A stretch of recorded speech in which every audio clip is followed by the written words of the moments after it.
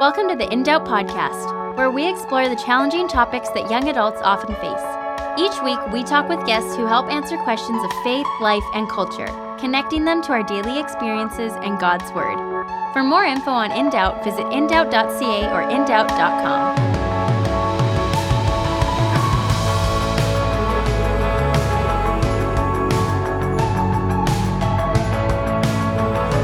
Hey, it's Isaac here. Hope you're all doing well. We are shaped by culture, no matter who you are. You believe certain things based on what culture has told you. The filter by which we, judge something to be believable or not is primarily built and structured by the greater culture. We are automatically influenced in the way we believe and what we believe. And I hope, whether you're a Christian or not, you'd agree with that statement. And I think it's silly to imagine someone thinking that, their filter is pure and untouched by culture. But anyways, consider this with me. Christianity is tolerated when it promotes and encourages actions and behaviors that our postmodern world embraces. So for example, Matthew 22:39, we get this command as Christians from God to love our neighbors, And that command is happily accepted in the greater culture. No atheist or humanist or anyone that's kind of against religion or against Christianity, they're not going to laugh or mock or argue with that command. Why? Because they believe that too. They embrace loving others. But on the other hand, Christianity can be condemned and looked upon as arrogant and kind of stifling when it teaches truths that grind against that of the world. In this respect, take our topic for this week, the exclusivity of Christianity. This truth that a majority of Christians believe has our culture, a lot of the times, looking at the church with perhaps feelings of disgust or annoyance or anger or even embarrassment, like when you're embarrassed for someone. Now, because of the nature of who we are, it's easier, if you're a Christian, to be vocal about the Christian truths that our culture embraces. So, for example, no persecution really does follow when a Christian loves their neighbor in light of their beliefs in the supernatural gospel, right? Their actions are approved by culture despite their spiritual motives. But on the other hand, it can be difficult to voice the especially countercultural truths of Christianity. Why? I think there's lots of reasons, but I would say because of our innate fear of being disliked and unaccepted by others, but even worse than that, maybe we don't actually believe them. Now, our guest, Derek, will talk more about the exclusivity of Christianity, but I want us, whether you're a Christian, an unbeliever, or just a skeptic, to seriously think critically as we discuss this important subject about the exclusivity of Christianity. So here's our conversation.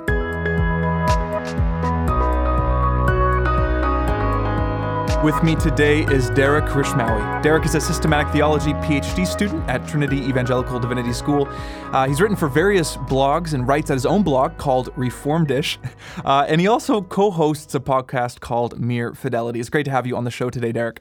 Thanks for having me on. Great to be here. Firstly, what's your brief 1 to 2 minute testimony? How did Jesus save you? Yeah, that's a good question. In a sense, he saved me like he saved everybody else 2,000 years ago on a cross. It's kind of a canned answer, but it's true. And it's very important, I think, for most people to get in their head that the most important thing about their testimony is not necessarily all the details of my personal narrative with Jesus, but just with Jesus and his narrative for us. But beyond that, I was a church kid, so I don't remember a time not being a Christian. My parents raised me in a Christian home. I think they got saved a few months before I was born. And so I always went to church, always consciously believed in Jesus. Jesus loves me. This I know, for the Bible tells me so. But I've gone through different stages of learning that this is real.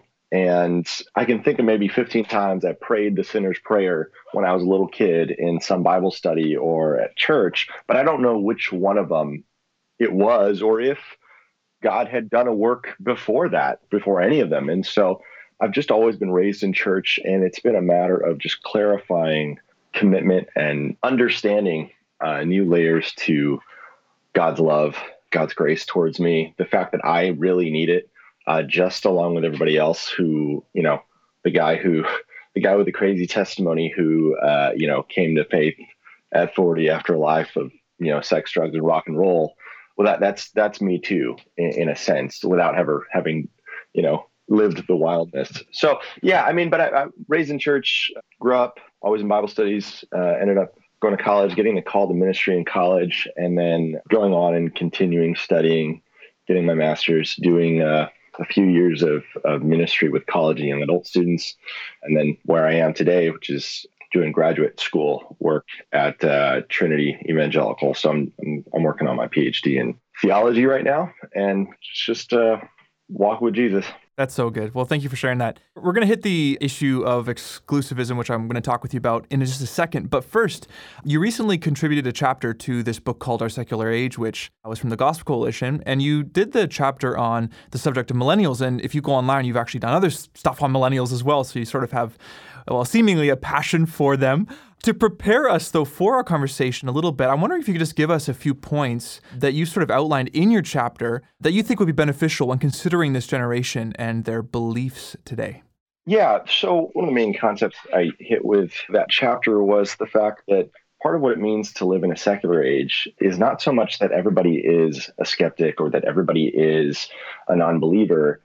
It's just more that belief is not the default. Belief in God, Christianity, it's not the default anymore. It's one option among many. And that is true for everybody, right? And that's just part of the conditions of belief for everybody, 17-year-olds to 70-year-olds.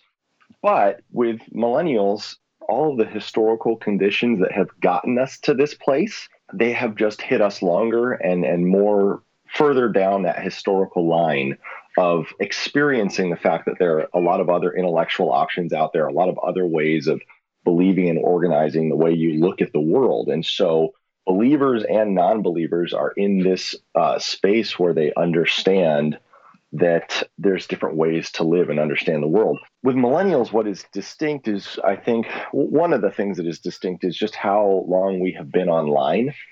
The internet and technology and things like that, it further fragments the way that we process information, the avenues which we can access it. So we, at any moment, can, if somebody's making a claim, we can Google and check up on that and come up with 15 different positions on that same verse that the pastor might be preaching on in a sermon. And so that just changes the approach, a lot of the way that we process things and the way that we understand our beliefs as our beliefs. I think it puts a greater pressure in some ways to preach apologetically, be aware of objections and skeptical instincts in our hearers, in our generation, even among believers. It's not just a matter of, skeptics having an unbelief, non-Christians having questions. No, a lot of the Christians have many of the same questions. And so apologetics can't just be a hobby anymore. It's actually part of pastoral ministry is one thing that I would say. Not just rational apologetics in terms of, all right, here's 5 arguments for the existence of God, but, practical apologetics of works of mercy or answering moral objections, that sort of thing. And so a few of the nutshell points. No, and I think that's good. And I just even considering that as we go through this next kind of little bit of this conversation, I think is helpful. Instead of just attacking it kind of from any generation, I think it's specific to think about it through the millennials' eyes. So now kind of shifting to this idea of exclusivism, what do we mean? Because I think some people don't really understand completely what exactly that means when we say Christianity is exclusive.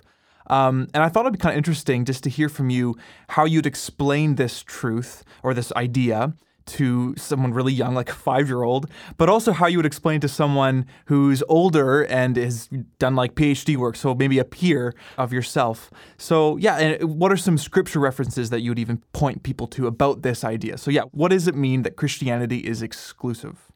Yeah, that is tougher. Actually, the sad thing about graduate work is that sometimes it makes explaining things harder than it was before you did it. So when it comes to thinking about what exclusivity means for Christianity, there's a few different things it can mean. Okay. One is just to say that Christianity is, as a whole religion, is exclusive of other whole religions in the sense that if we're claiming which view has the best comprehensive view of reality, the truth, especially the truth about God and salvation, Christianity is the truth. And every other religion is a blend of truth and falsity. Insofar as they contradict Christianity, they're false. But insofar as they agree, they have truth. You can also look at it from the angle of salvation. This is clearly not the 5-year-old explanation right. I'm giving you. The question is, how are we saved, right? How are we saved? For a lot of classic historic Christianity, the verse in Acts chapter 4, verse 12 kind of handles it. And there is salvation in no one else, for there's no other name under heaven given among men by which we must be saved. And that's the name of Jesus, right? And so the claim of that Christianity is exclusive is actually just to claim that salvation is exclusively found in Christ. And you can say that in two ways. Salvation is found exclusively in Christ in the sense that it is only Jesus' life, death, and resurrection, which forms the foundation, or is the, I don't want to say mechanism, but yeah, the only way that we can come to a right relationship with God. That had to take place. That is the only basis upon which anybody comes into right relationship with God. It's exclusive of any other religion's claims for how we come into contact with God. So whether it's the Eightfold Path or the 5 Pillars of Islam or any other system that says, okay, well, be a good person and you'll encounter God. Or if you reincarnate the right amount of times, living the requisitely holy life in each one, then you'll come into contact with the divine. No, only Christ's life, death, and resurrection are the foundation for our salvation and union with God. So that's one element. The other element is, and this is, and that's something that most Christianity has always affirmed. This other half to it is still mostly traditional and has been affirmed throughout Christian history, but is more controversial, is the question of whether or not you have to know that, whether or not you have to actually become a Christian and have explicit faith in Jesus to be saved. So there's the question of who saves, and exclusivism says, oh, Jesus. But then the question is, do you have to believe in Jesus to be saved? And there, some Christians have disagreed over time. Some Christians who the position is called inclusivism will say, well, it's Jesus who saves, but it's not necessarily the case that you have to believe in Jesus to be saved by him. And so they'll point to, the quintessential guy on an island who has never heard of the gospel. Right. Or people in other times and places that just were out of reach of the gospel. And so that raises another question. So exclusivism has to do with the claim that Jesus is the only way to salvation. And it's got those at least 2 layers to the question. Is he the only savior? And do we have to know him as such for him to save us?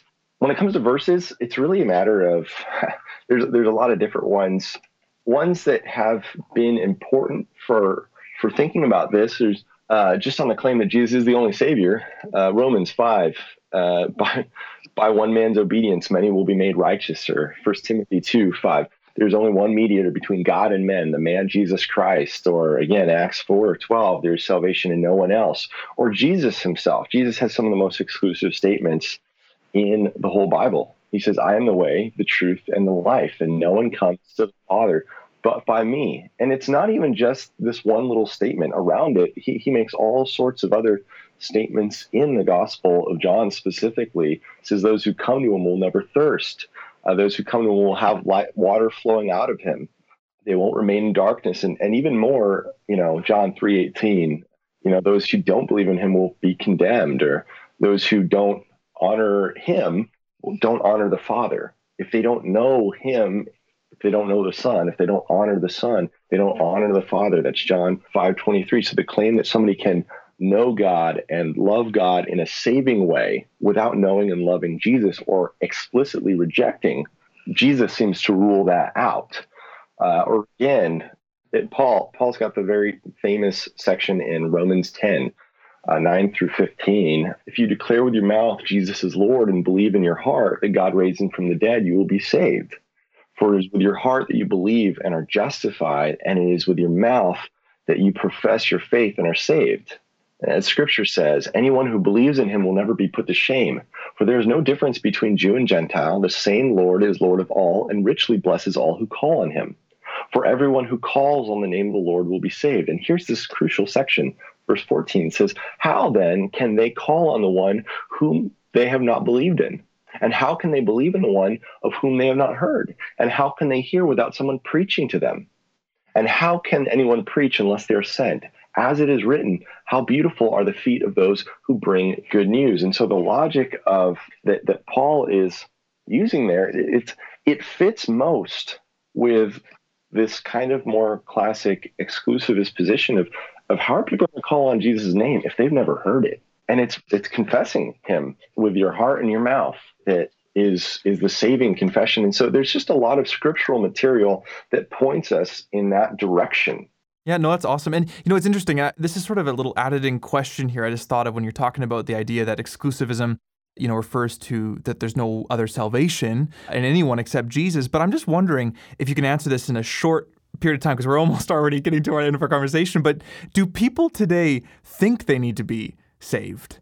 Because I feel like, would this even matter? Like telling a millennial that, Jesus is the only way to salvation, do they feel like, oh yeah, I guess I need to believe in Jesus? Yeah, and that's one of the bigger issues, is that oftentimes this question won't even arise except by way of challenge. And so, the question then, oftentimes you have to step back a few, and the exclusivity is not just a matter of salvation, it is a matter of just, okay, well, who gives you the fullest angle on the truth of human meaning of salvation, not just salvation in the future life, but in this life? Who has the deepest answers to your social alienation that you feel? The fact that there's something wrong with the world. Everybody knows it.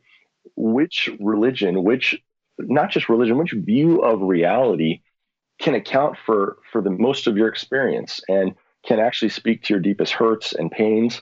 And at that point, claiming Christianity is exclusive doesn't necessarily mean that no other religion says true things or that there isn't overlaps.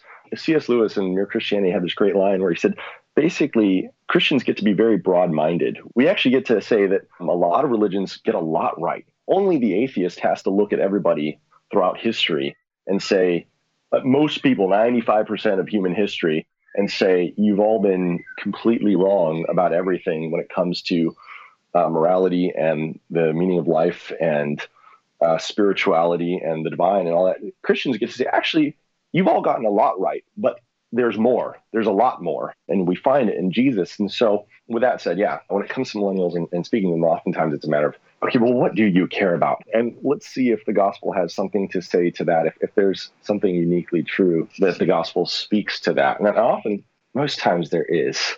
Yeah, no, that's good. Derek, a lot of critical thinkers that perhaps aren't, Christian, they're just critical thinkers about religion and philosophy, things like that. But also a lot of Christians, there seems to be an issue with this truth a lot of the time, and it's sort of a stumbling block that they're faced with. And I'm wondering if you could kind of speak into that a little bit. Like, I have ideas of why it's uncomfortable for some people, but yeah, why is this truth sometimes hard for people to swallow, even people that are, Christians?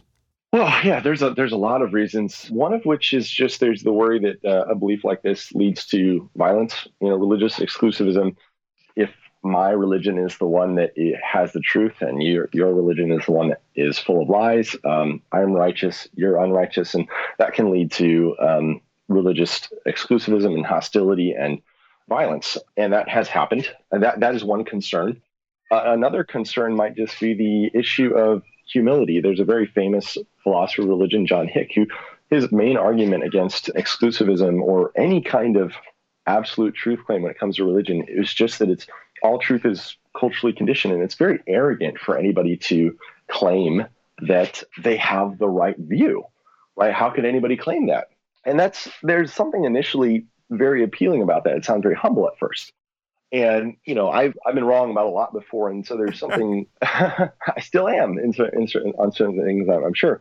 But the problem comes, say with that one, there's an overreach move that happens when people go from saying, well, there's a lot of positions out there. How are you sure you're right? To, well, nobody can claim to be right. How would you know?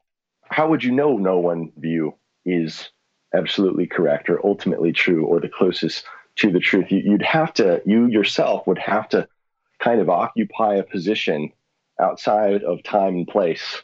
You yourself would have to not be a 21st century North American and be able to look at all the positions and look at all of reality to be able to say, well, nobody nobody actually has the truth down. You'd have to have full access to the truth to be able to do that sort of thing. Or put it this way, Herman Bavinck, who's a Dutch Reformed thinker, he talks a little bit about this issue in his systematic theology.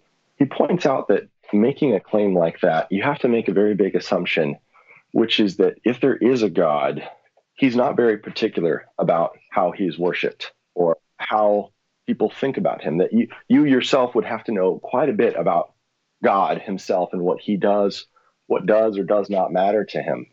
You yourself would have to rule out the possibility that God had gone out of his way to communicate truth about himself. How would you know that God hasn't gone to the great lengths that, say, the Christian gospel has said he has gone to communicate truth about himself to the world? And not just communicate truth, but be truth to them, be salvation to them. And so you yourself have to make a big claim in order to argue that big claims like those of Christian exclusivism are not true. Just things like that. And so there's a lot more. I know I'm just scratching the surface, and I'm sure there's some who is thinking, okay, but wait, I get it. You're right. There are more things to say here. We'll just jump to this last one really quick. But if true salvation, we do believe that true salvation and just what we said, that just Christianity and its truth claims are exclusive, is there anything that we as Christians can be inclusive on? Yes, actually, the gospel itself is the most inclusive message there is. It includes a call and an offer of salvation to anyone who will believe, anyone who will trust in Jesus Christ, regardless of their race, regardless of their socioeconomic status, regardless of their past history, outwardly righteous, inwardly terrible, outwardly terrible, inwardly kind of okay. Anybody, the gospel is that anybody who believes in Jesus Christ, that his life, his death, his resurrection is for them and can be for them, and anyone can know God through Jesus. Anyone who believes. And so this is inclusive. This is, in many ways, in the ultimate way, is the most inclusive message. God's arms extend out to the world. That's that classic verse that you see held up at baseball games or maybe hockey games as Canadians. Yeah. Thank you. But John 3:16, for God so loved the world that he gave his only begotten son. The gospel itself is the most inclusive message, which is actually why Christian theologians and pastors have made the exclusive claims for it that they have, because every other message somehow leaves out a category. Every other message somehow leaves out the bad people, leaves out the poor people, leaves out the dumb people, right? Certain Gnostic philosophies where if you're wise enough, if you're smart enough to peer into the insights of the universe, and if you have enough time to meditate, which means you're probably not working a job, which means you probably have enough money to have. No, the gospel says no. The message is for you wherever you are. And so that's why we have made exclusive claims for Christ to be as absolutely inclusive as possible of everyone. That's so good. Well, thank you so much, Derek. If you're listening right now and you're interested in more from Derek, and he blogs on a wide variety of topics, definitely check out his blog, Reformedish, which is derekzrishmawy.com. I'll provide the link to that on our episode podcast page. Also check out Mere Fidelity, which is a podcast that he helps run, and you can find that at mereorthodoxy.com. Again, I'll put the link on our episode page. But anyways, thanks again, Derek, and I hope to have you back on the show again. Isaac, it was very nice to be on the show. Thanks.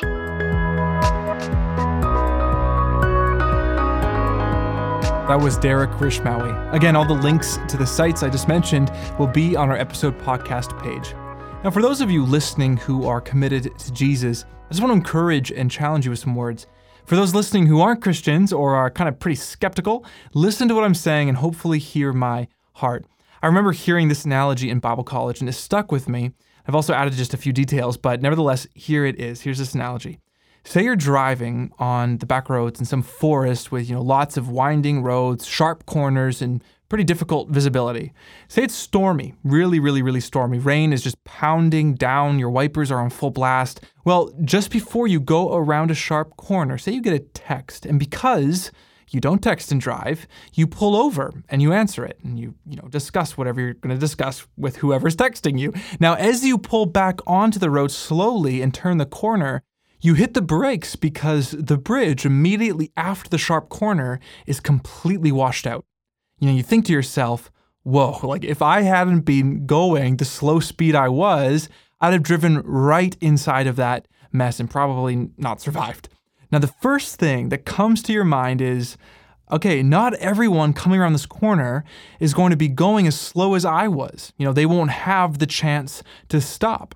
So you decide to turn your car around and slowly drive back from where you came. And whenever a car, was coming the other way, you'd flash your high beams and motion them to stop. And then they would stop. And then you would say to them, hey, the bridge is washed out around the sharp corner. Watch out. Now, some people will automatically take your word for it. They'll turn around and they'll leave. Some will be skeptical and want to slowly approach the corner and see for themselves. And some won't believe you and just, speed around the corner. Now, this analogy can be used for many things, but look at it in terms of the exclusivity of Christianity. You are believing and saying to others an exclusive truth claim. The fact that the bridge is washed out isn't up for discussion. It's washed out. It's an absolute truth.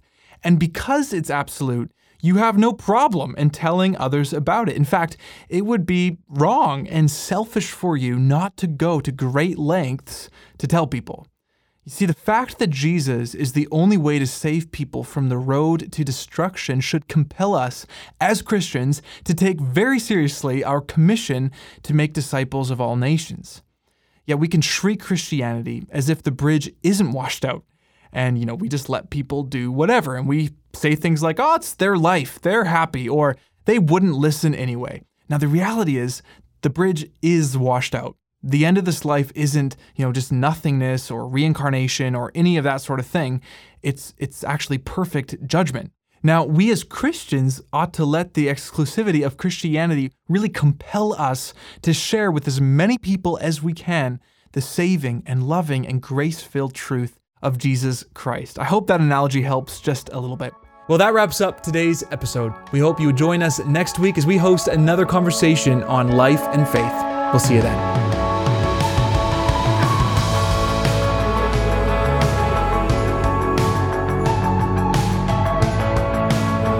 Thanks so much for listening.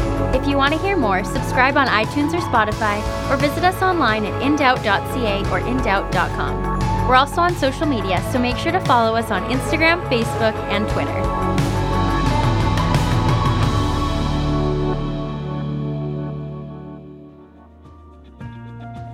In Doubt is a ministry that exists to engage young people with biblical truth and provide answers for many of today's questions of life, faith, and culture. Through audio programs, articles, and blogs, In Doubt reaches out to encourage, strengthen, and disciple young adults. To check out all the resources of In Doubt, visit indoubt.ca in Canada or indoubt.com in the US. Or if you're in a position or share a passion for the ministry of young people, you can support the ongoing mission of engaging a new generation with the truth of the Bible. First, you can pray for this ministry. And second, and if you are able, please consider a financial gift by visiting indoubt.ca in Canada or indoubt.com in the US. Your gift of any amount is such a blessing and an answer to prayer. Thanks.